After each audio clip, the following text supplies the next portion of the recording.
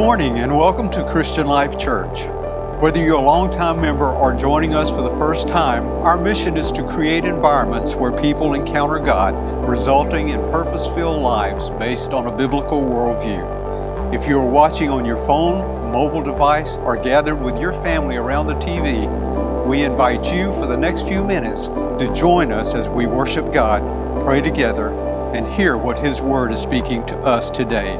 Our prayer is you will encounter the God of the Bible who gives strength, encouragement, and comfort.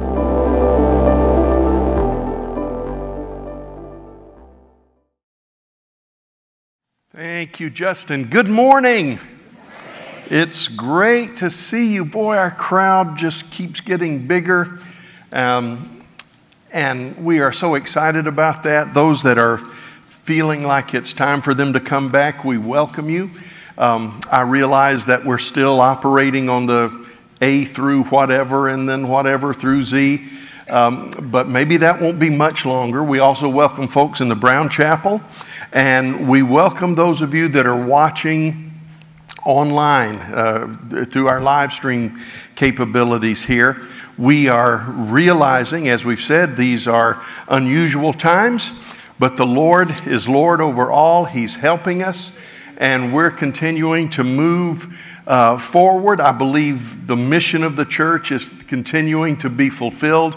And the people of God loving each other is phenomenal. I want to begin a three-part series of messages today called The Normal Christian Life. Now, we can't cover everything about the normal Christian life on 3 Sundays, but let me explain it to you this way. General Alfred Gray, who was the 29th Commandant of the United States Marine Corps, said something that I thought was really, really insightful. He said, every Marine is a rifleman.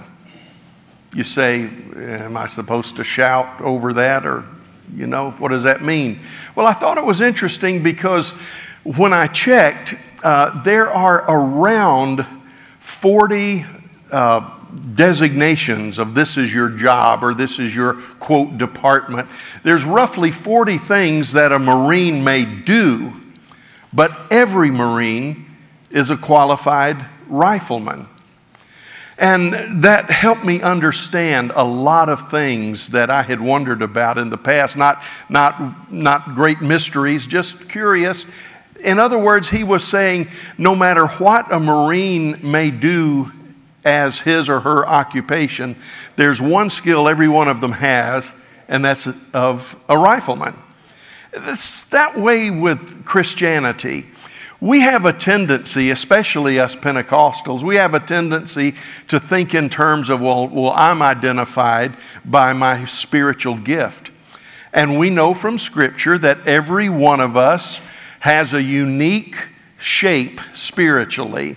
We have a unique profile. Not all of us are called to preach, or not all of us are called for this ministry or that ministry. Not only are there ministry designations that differ from person to person, but there are also things called spiritual gifts. And depending on how you count the list, there are about 14 things that are considered a spiritual gift, and many of them are plural, so they may be more. For instance, the gift of healings is a plural thing, and I think what that tells us is that there is a gift of healing that may work this way in this person, this way in that person. But there are also some things that every Christian is called to. Some things, according to Paul, as he wrote to the Corinthians, are designated by the Holy Spirit into every life, but there are some things that are the purview and the groundwork of every child of God. Now that I've told you where we're going to take just a moment and pray the Lord's Prayer. And as is our custom, as we get started today, and I also need to make an announcement. We do our best to get everything, on the program beforehand and on the little commercial that we do. But we've told you that we're in a time right now where things are fluid and things are changed. We have announced that beginning this Wednesday night, we would restart childcare in the nursery and in Rangers and Impact Girls. And we had every intention of doing that. And let me give you the good side of it. We are going to restart the nursery care for children on Wednesday nights this Wednesday. The bad news, well, it's not really bad because we really do believe all things work together for good and God has a plan. But we're going to ask you parents to be patient with us just a little bit longer.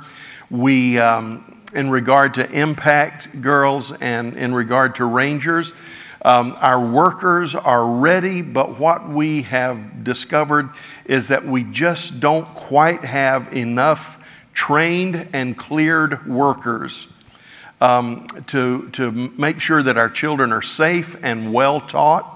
And so we want to do two things today. Number one, we don't usually do this because there's no ministry in the church where we just say, hey, if any of y'all want to help, come on in. But especially with our children, you need to go through membership. You need to have a background check. And I know a lot of people don't like that, but we are very, very serious about the safety of our children. And we are not going to compromise on the safety of our children. And what we found out is a lot of our usual workers are struggling with some illness right now, or they are at high risk themselves. Some have just said, Pastor, I'd give anything in the world if I could be there, but I just can't yet. I'm not really cleared yet physically to come back. We understand that. Or maybe they're just concerned about coming back. It's perfectly understandable. So what we are saying is that we do need some more helpers, especially in Impact Girls.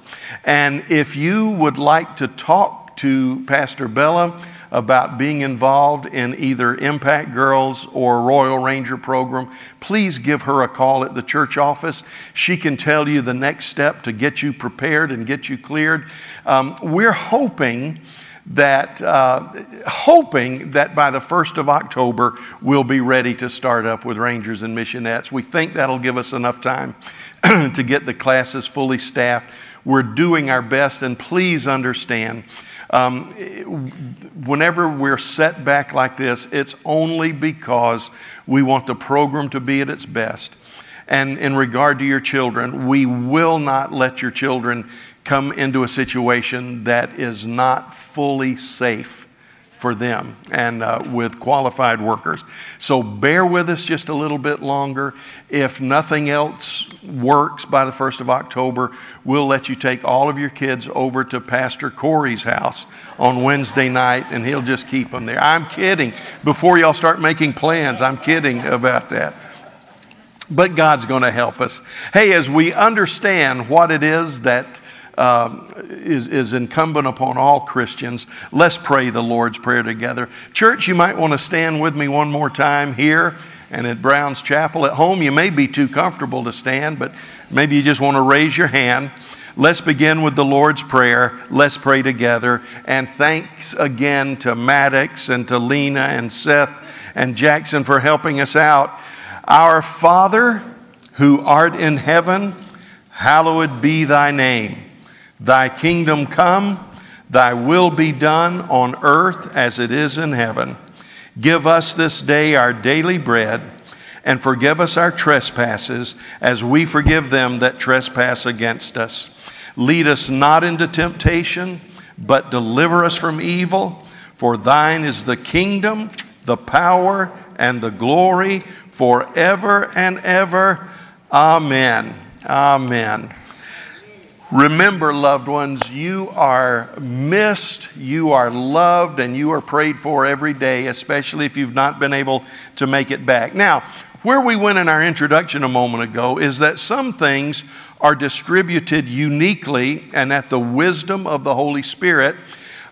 What is distributed to me and what is distributed to Corey, what is distributed to Erna might be different. Because God plays into our strengths, He plays into our personalities, He knows our future, He knows the ministries that we have. And so we have differing gifts according to the wisdom of the Holy Spirit. But there are other things, like the Marine Corps' approach to every Marine or rifleman. There are some things that ought to be true of every Christian, whether he or she is a pastor, a prophet, an evangelist, a pastor or a teacher, or a Sunday school teacher, or whatever the call that God put upon our life. It's true of every one of us. I remember that I grew up really fighting to be fully surrendered to the Lord. And, when you think about it, the word surrendered and fighting don't even go together. But I had such a hunger to be fully surrendered to the Lord so that I could know that I was really pleasing Him. I realized that the biggest fight of my Christian faith was to give up. Your biggest fight is to give up. And I realized that there was something I was missing. It took me a long, long time to finally wrap my head around it. And the Lord helped me understand it one time during devotions. And the Lord showed me when I was saying, Lord, I've been serving you for decades and I don't feel like I'm fully surrendered. I still fail in some areas. I still have weak spots. Help me to find the secret of being fully surrendered. When will I ever get fully surrendered? And the Lord helped me understand that whenever we submit our lives to Him, the submission comes in basically two forms. There are the things that we have successfully submitted to Him. I've got it. I understand it. You say, well, then the other stuff is not fully submitted. But the Lord helped me see that it is fully submitted. It's fully submitted to His sanctifying work. In other words, I am fully surrendered to the Lord, not when I get perfect, because if that was the case, most of us aren't going to be, well, I'd say all of us are not going to be ready and fully surrendered till we get to heaven.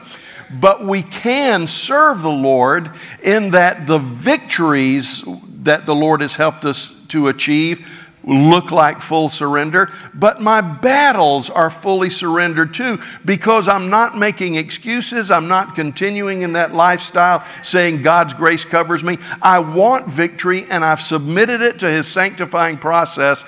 And loved ones, I found out that being fully submitted is sort of like being an orange. You say, okay, let's see where he's going with this. I went to college in the days when Southeastern, it's now Southeastern University. In those days it was Southeastern Bible College, and it was surrounded by orange groves on almost all sides. You could go just about anywhere on campus, and if you had a good arm, you could throw a rock into an orange grove. It was surrounded by orange groves. And one of the greatest things, I just thought it was the Lord till I found out it was the fragrance of orange blossoms. That's one of the greatest fragrances on planet Earth. And when the school year was beginning, let me put it to you this way. When the school year was ending, that fragrance filled the air, and then you would come back and start the school year, and those trees would be full of oranges.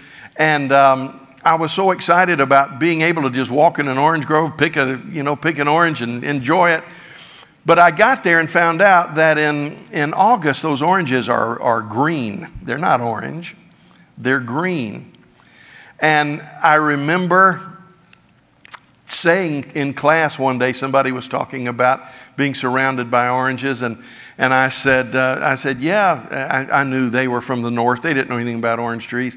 And so I explained to this person, who I would find out was far smarter than I was, I said, yeah, the oranges are bad right now. They're bad right now. They're green. And this person is the kind of person that would not walk across campus without investigating the history of the campus, finding out which steps they should take. Just very intellectual. And she said, well, technically the oranges aren't bad. I said, have you tasted one? She said, no. She said, what kind of idiot would taste a green orange? She said, in fact, the oranges are perfect. And I thought, she's never had an orange. But what she was saying is that the orange was perfect for August. And I began to understand, now it's going to taste a lot better in a few months. It's going to be a lot more edible and enjoyable with just a little passing of time. But you don't write off the green oranges as failures. What's happened is that orange is submitted to a process that they're moving from blossom to a budding fruit, to a green fruit, to an orange fruit. And can I tell you, that's what it means to be fully devoted to the Lord. It doesn't mean that part of your life matters and part doesn't. It doesn't mean that, well, I need to stay away from mortal sins, but these other sins are okay. No, it means that we are in process. Spirit, soul, and body, we are being transformed. Some of it is instantaneous. When we come to Jesus, we pass from death unto life. We are born again. Paul said to the Corinthians, we have become a new creation in Christ, and that was instantaneous. The moment Jesus becomes the Lord of our life, it's instantaneous, but it's a process. Now, the day is coming, whether we are alive when the Lord returns or whether we go by way of the grave, the day is coming when I will be made perfect totally. Even this body will be a recipient of resurrection and perfection. But that's where I'm going. And I'm not going to get to a perfect body. I'm not going to get to my eternal body until I get on the other side. But there is a wonderful process going on. Thank you, brother. There's a wonderful process going on in my soul.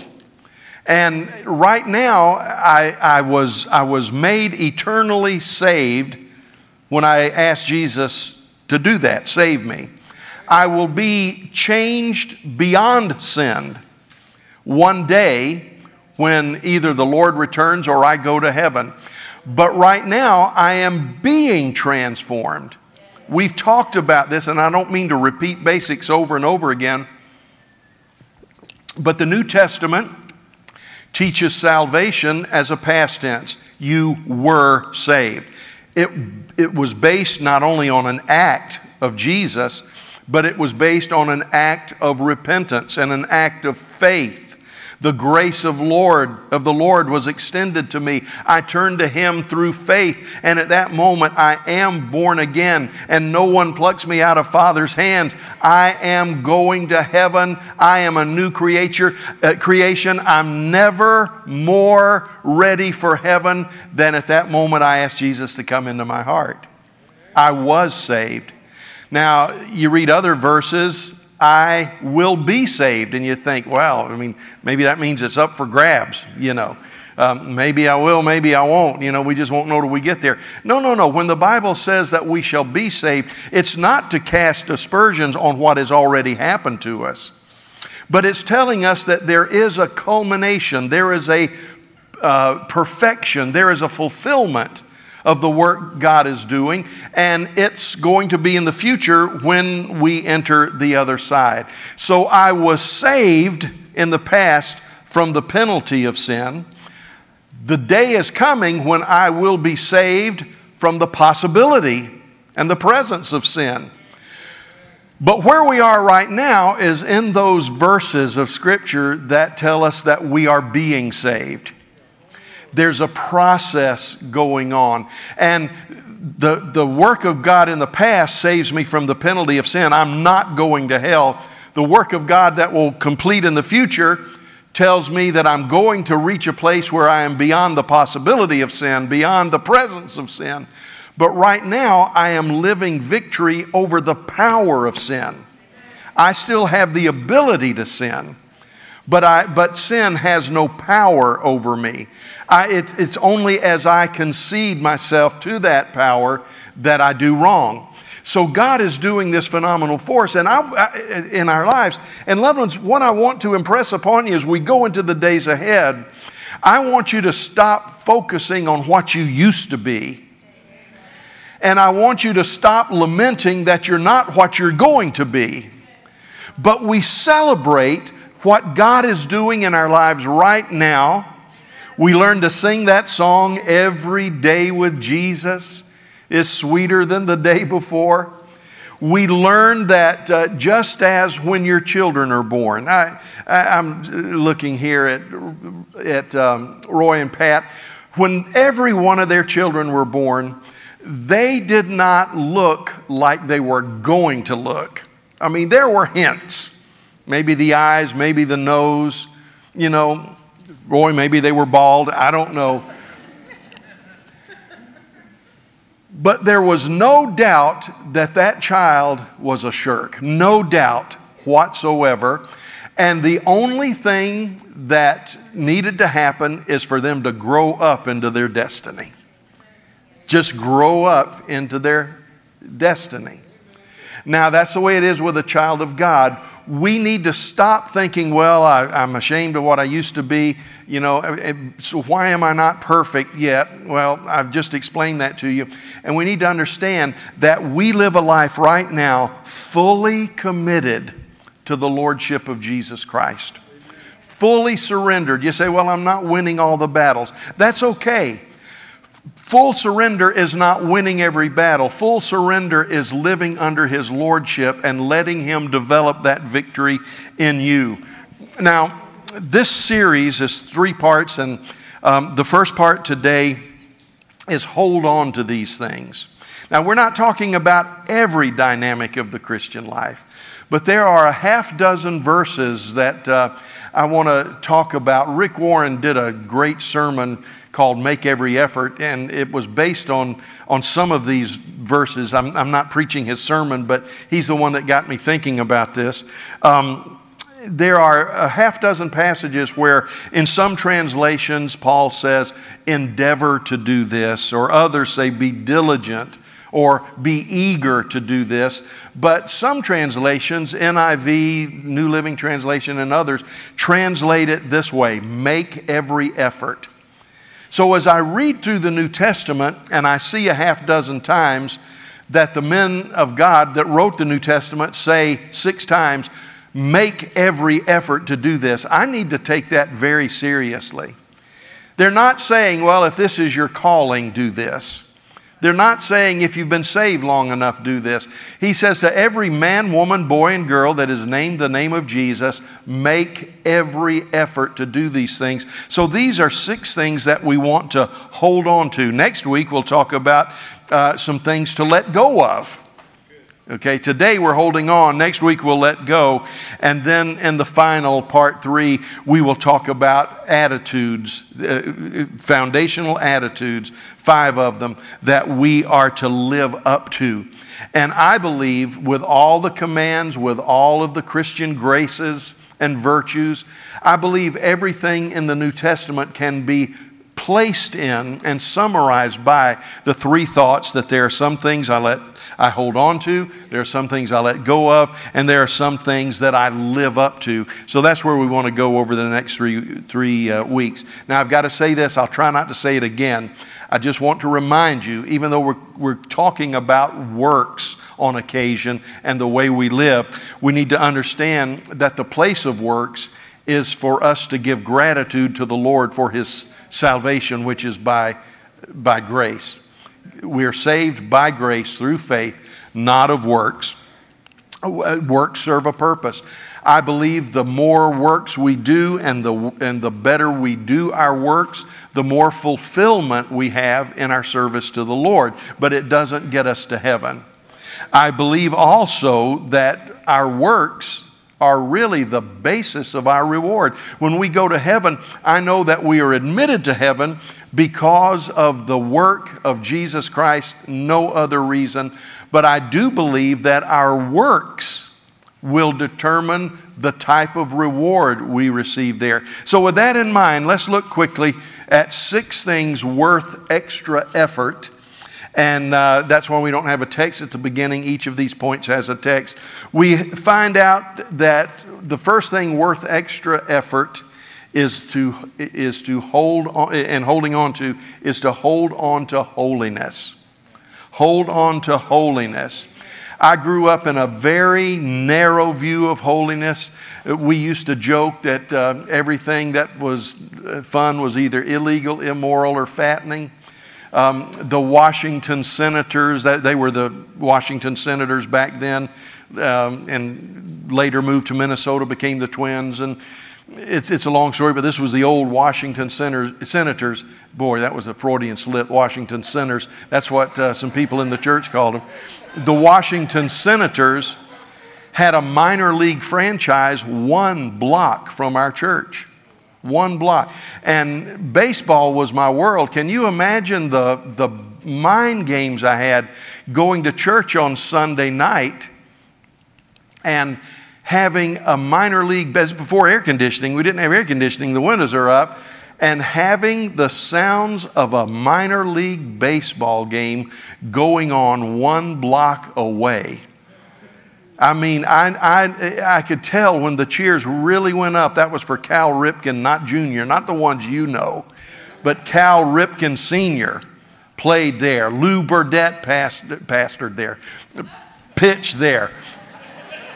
And I thought that maybe I was on the outer ring of hell, having to be in church instead of being at that baseball game. Now, thankfully, my regard to that changed, and as I fell in love with the Lord, I began to understand.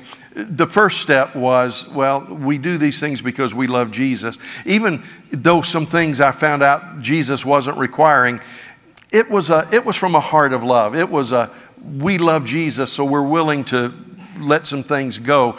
And we grew up in that, and then we went through a phase where we began to make fun of that a little bit. But I tell you what most of us have done. We've come back to an appreciation for our upbringing. We've come back understanding that anything that brings us to Jesus, it might be extreme, it might be a little over the edge, but praise God, it brought us to Jesus. And I no longer make fun of things that brought me to Jesus. We might have been extreme, but it brought me to Jesus. So I think we need to be careful that in our freedom, we don't become flippant. And I think in our freedom, we don't become nasty. Because I'll tell you this, if I had a choice of raising my children in that conservative environment that might have been a little extreme, I'd rather raise them in that environment than in an environment that says anything goes. Grace covers it all. So he says, hold to holiness. He says, you must not forget this one thing, dear friends. A day is like 1,000 years to the Lord, and 1,000 years is like a day. Now, he was not giving us a formula for prophecy. He was not saying, well, when you figure prophecy, a day is 1,000 years, or 1,000 years is a day. What Peter was saying, he says, you're all concerned because the return of the Lord hasn't happened yet. And he said, you've got to understand that time that we're so worried about has no hold on the Lord. His perspective is different. He said, the Lord, you think the Lord is really being slow about his promise. No, he's being patient for your sake. He does not want anyone to be destroyed, but wants everyone to repent. But the day of the Lord will come as unexpectedly as a thief. He says, you think it's just never going to come? He says, but when it comes, it'll be like an unexpected thief. The heavens will pass away with a terrible noise. The very elements themselves will disappear in fire, and the earth and everything on it will be found to deserve judgment. Since everything around us is going to be destroyed like this, what holy and godly lives you should live, looking forward to the day of God and hurrying it along. On that day, he will set the heavens on fire and the elements will melt away with flames. But we are looking forward to the new heavens and the new earth as he has promised, a world filled with God's righteousness. So what do we do about that? And so, dear friends, while you are waiting for these things to happen, make every effort. There's the first one. Make every effort to be found living peaceful lives that are pure and blameless in his sight. He said, when you're living in a world that you think is falling apart, make every effort to live peaceful and pure lives. Now, I think the thing that I want to say in regard to this is this idea of holiness. I know that holiness is like a hammer. Teaching about holiness, it can be used as a hammer to build something up, or it can be used as a hammer to give someone a deathly blow to the head. Holiness must be determined by the Lord. And even in the earliest days of the church, there was a big fight that broke out over food offered to idols. And Paul would tell the followers of Jesus, the kingdom of God is not about meat and drink. It's not about these things you are divided over, but the kingdom of God is righteousness, peace, and joy in the Holy Spirit. He said, if you want to know what real holiness is, it's not a set of rules that are imposed by men. He says it's the righteousness that comes from the Holy Spirit. It's the peace that the Holy Spirit gives as we live our lives, and it's the resulting joy. Loved ones, God says our lives ought to be full of joy because we've understood what true righteousness is, and God has given us peace as we live this out. We've all known people. I grew up, and I think of, and everybody I'm thinking of are, they're kind of distant relatives. They've gone home to be with the Lord. So I don't mind saying this. I wouldn't say it for a long time because I didn't want to disrespect them. But they knew the Bible and they believed in holiness, but there was not a thing about their lives that made me want to follow the Lord. Their whole testimony was, don't you want to become a Christian so you can be as miserable as I am? I had an aunt that had been through a couple of marriages, and as I heard the story, I thought, this might be your fault. And when somebody challenged her about it, she said, well, the way of holiness might even cost you a husband, but you got to do it. And as a junior high kid, I knew that was not right. I knew that was not right. I knew that the holiness that God gives doesn't cost you your family. Oh, I know there are extreme situations where that might happen once in a blue moon, but it is a result of persecution. But loved ones, God says holiness results in peace. You're no longer struggling over this, and you have a joy in the Holy Ghost. And righteousness takes on two forms. Number one, there is positional righteousness. When I become a Christian, I become clothed with the robe of righteousness that belonged to Christ. We used to sing it in children's church. I didn't understand it for a long time, but I'm so glad when it dawned on me.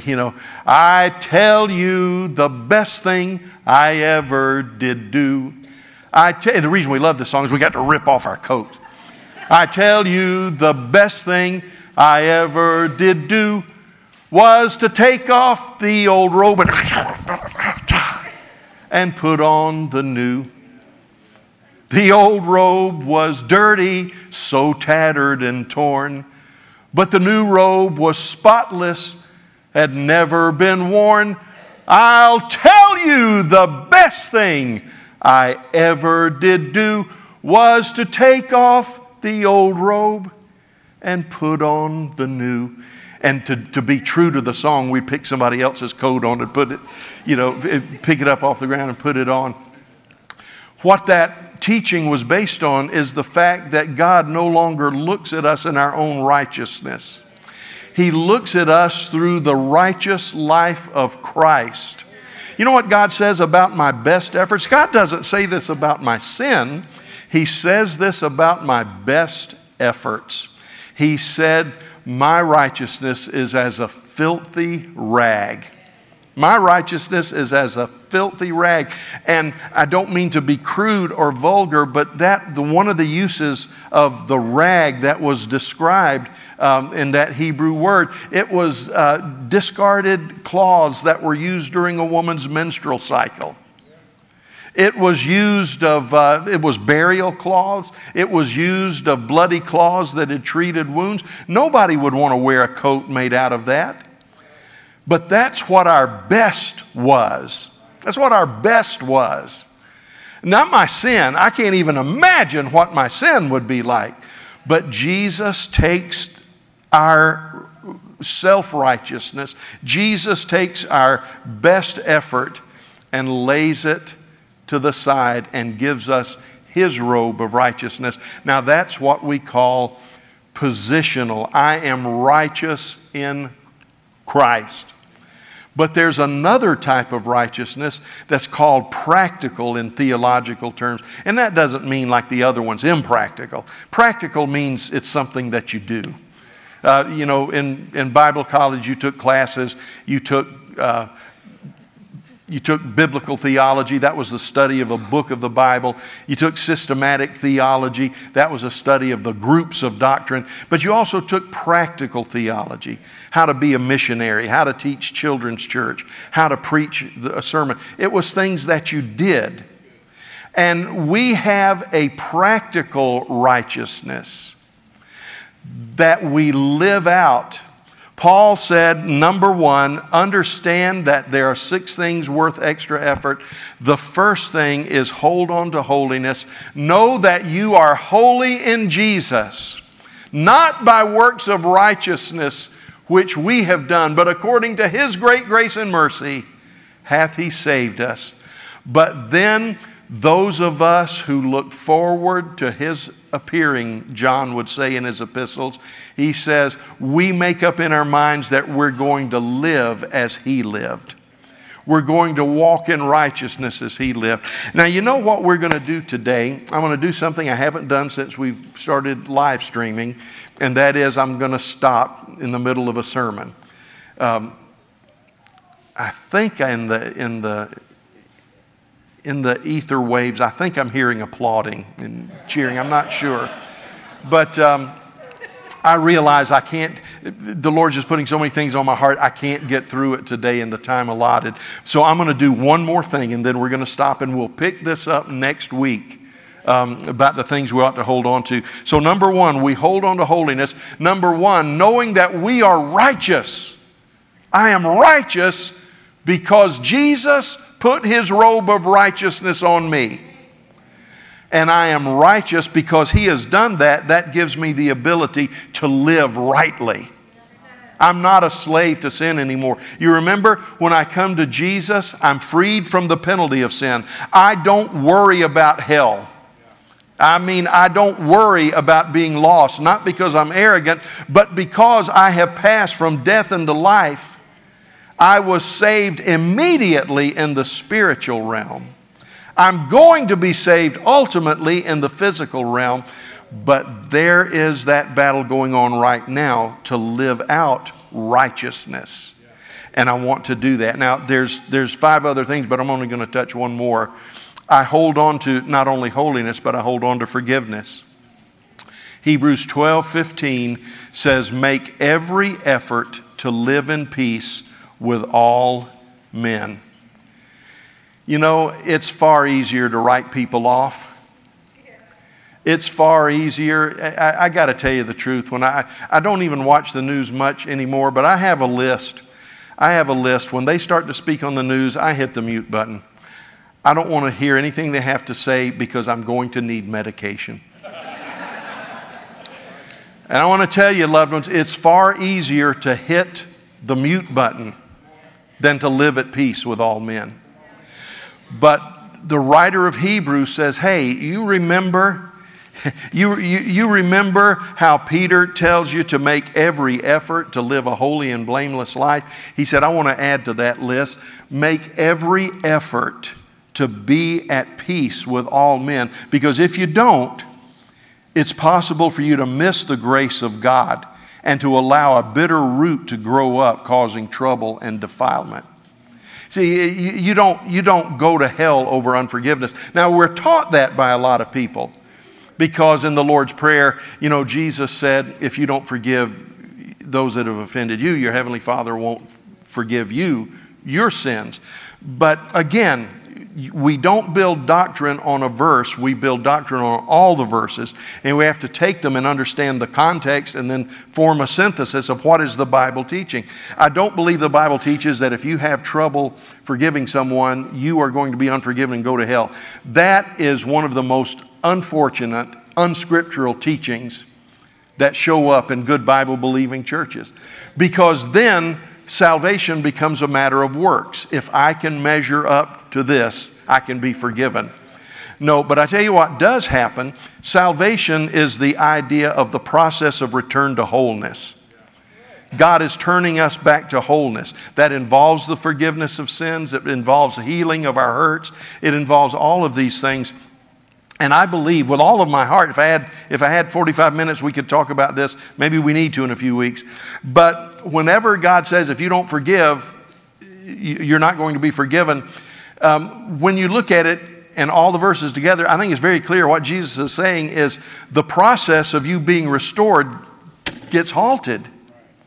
If you decide you want this, but you're going to live like this, that doesn't work. It's like trying to drive an old Volkswagen Beetle tire on the side of a, big Ford pickup truck. It doesn't go together. You can't drive a straight line. And I believe with all of my heart, when we refuse to forgive, it hinders the work of God in our lives. That's why it was so important that Jesus taught, if you are coming to worship and you realize that you've done someone wrong, leave your sacrifice. It's not that I don't want your sacrifice, but leave your sacrifice. Go make that right.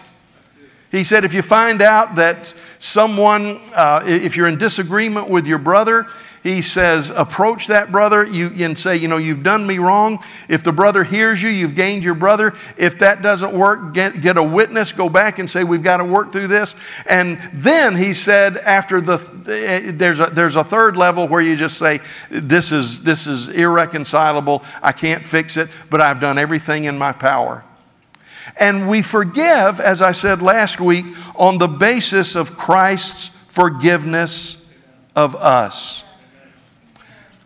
I'm going to close with this. We'll get the rest of them next week. Holiness is important. Forgiveness is important. As I get older, I've got to confess to you, as I get older, things from earlier in my life sometimes bother me more. You say, well, Pastor, you ought to be getting over it by now. Well, I know, and the tricky thing is I thought I was. It wasn't on my radar. It wasn't on my horizon. And every once in a while, something will come up, and I'll say, this is from 100 years ago. I mean, this was back when dinosaurs roamed the earth, But it happens from time to time. And I remember one time saying, Lord, why? Because it would come up in prayer time. I said, Lord, why are you allowing this to come up? And he said, there's two reasons. I really felt the Lord said this. There's two reasons. Number one, you asked me to. I don't remember the Lord was there ever a day in my life when I said, Lord, I'd like for you to bring up crap? Forgive me, that's theological cussing, I know, but... And I don't mean crazy, that's Christian responses and poor attitudes. That's what it stands for. He said, you asked me to do this. And I honestly, I said, Lord, I don't understand. He said, you told me that you wanted me to bring up weak spots in your life so that you can deal with them on this side of the judgment seat of Christ instead of on that side. You said you wanted me to help you deal with them now so your reward can be greater. I remember saying that, but I didn't specify that it should be done this way. And can I tell you the second thing I felt the Spirit of God speaking to my heart? He said, as you get older and there are challenges, I want you to be clear-spirited as you deal with life. I don't want you... I went to a retirement home for Assemblies of God ministers one time. And I was hurt, not hurt, like nobody hurt me, but I was just devastated. I went in to see one of my spiritual heroes who was a patient there. I'd never met him. He had been general superintendent in the Assemblies of God for like 20 years. I wanted to meet this man. I knew he was in the retirement home, and I went in wanting to find out about him. A friend of mine worked there, and I started talking with my friend out in the foyer. And my friend said, "It's unbelievable." He says, "These are men and women of God that love Jesus with all of their heart." But he said they are so angry, and the language they use is unthinkable. And I said, "Well, I know they're not hypocrites. This must just be they're losing their cognitive process. We can't hold them responsible for that." He said, "Oh, no. He said, "My esteem for them hasn't gone down." He said, "I've got to admit it was shaken to start with." I said, what do you think is really at the heart of this?" And my friend was not a physician, not a psychiatrist, but it made sense to me. He said, "What I find," he said, "and I work with all of these people closely, and he said, what I think is that there is unresolved anger and hurt that they never let the Lord settle in their hearts. And now," he said, I know they are treasures in God's eyes, but they just haven't processed this. And now as their mind begins to go, it just rises, and he says it just makes for a jumbled mess. He said, "I know they want nothing more than to honor Christ." Because he says they'll go through that, and then they'll have the most beautiful time of prayer and waiting upon the Lord. He said, "I tell you," he said, put his hand on my shoulder. He's a couple of years older than me. He said, "Steve, I tell you what I've learned. I want to get rid of all of my unforgiveness while my mind is clear, so it doesn't poison my spirit." Now, I don't know if that was truly what was happening, but it so rattled me, I never went back into the unit where my hero was. I was so afraid of what I would find. I found out later from friends that he was never like that. He was honoring Christ in everything that he did right up to his last days. And one of my real regrets is that I didn't go back and see him and just ask him to pray for me and bless me. I felt like I really missed it. But loved ones, I want to tell you what I do believe is this. It's worth every effort to stand holy in Him and righteous in Him. It's worth every effort to let go of that pain, let go of that hurt. You say, "If I don't forgive, God won't forgive me." You are already forgiven. Your sins are already forgiven, but the process of being made whole can get clogged. And while God wants to bring you here, you may never get there because you can't get past these offenses. This is what I want to leave with you today. Just let go of what others have done. Make every effort to say, "I forgive." And you say, I'm trying, but I don't know how heartfelt it is. It's okay. It's okay to forgive by layers if you have to. Just be in process of letting go. The other thing I want to leave you with is it really does make a difference how you live. It makes a difference what you put on Facebook. It makes a difference the way you talk to your spouse. It makes a difference the way you treat your parents, the way you treat your children. And we need to make every effort to walk in holiness and purity. We know we're not going to be perfect. We know we're not going to be perfect, except as that terrible tasting green orange was perfect.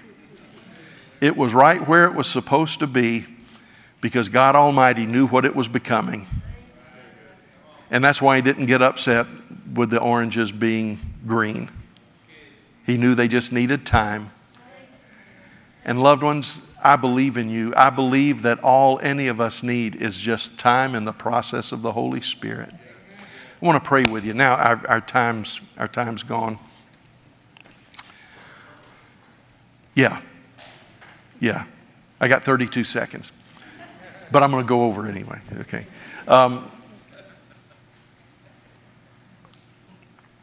If there's anything between you and the Lord in your lifestyle, whether it's here in Brown Chapel, or sitting in your living room, if there's anything between you and the Lord, let's take step one, okay? I am going to make every effort to walk in purity and holiness, okay? And He has given me the posture of righteousness so that I am forgiven and I am enabled to become what He wants me to be. That's what grace is. Grace is God's goodwill toward us, whoever will may come. God loved us while we were yet sinners. But grace is also God's work in us. God has put in you, your spiritual DNA, the ability to do and be everything God's Spirit wants you to do and be. It's there. Just got to make every effort to walk in it. Number 2, let go. Let go of things that weigh you down. You say, well, they shouldn't have done it. I know. I'm not minimizing your pain. I'm not minimizing the hurt. I'm not minimizing the wrong. Every time somebody says, if you don't forgive, God won't forgive you, I think about, what about that young girl that was raped by a family member? What about the person that went through this or that or the other? No. We can list a whole page full of things that we don't have the ability to forgive in the flesh. But God says, make every effort to do what you know to do, and I'll take you the rest of the way. That's the way grace works. Father, we're out of time. We need to go. I ask you to bless today.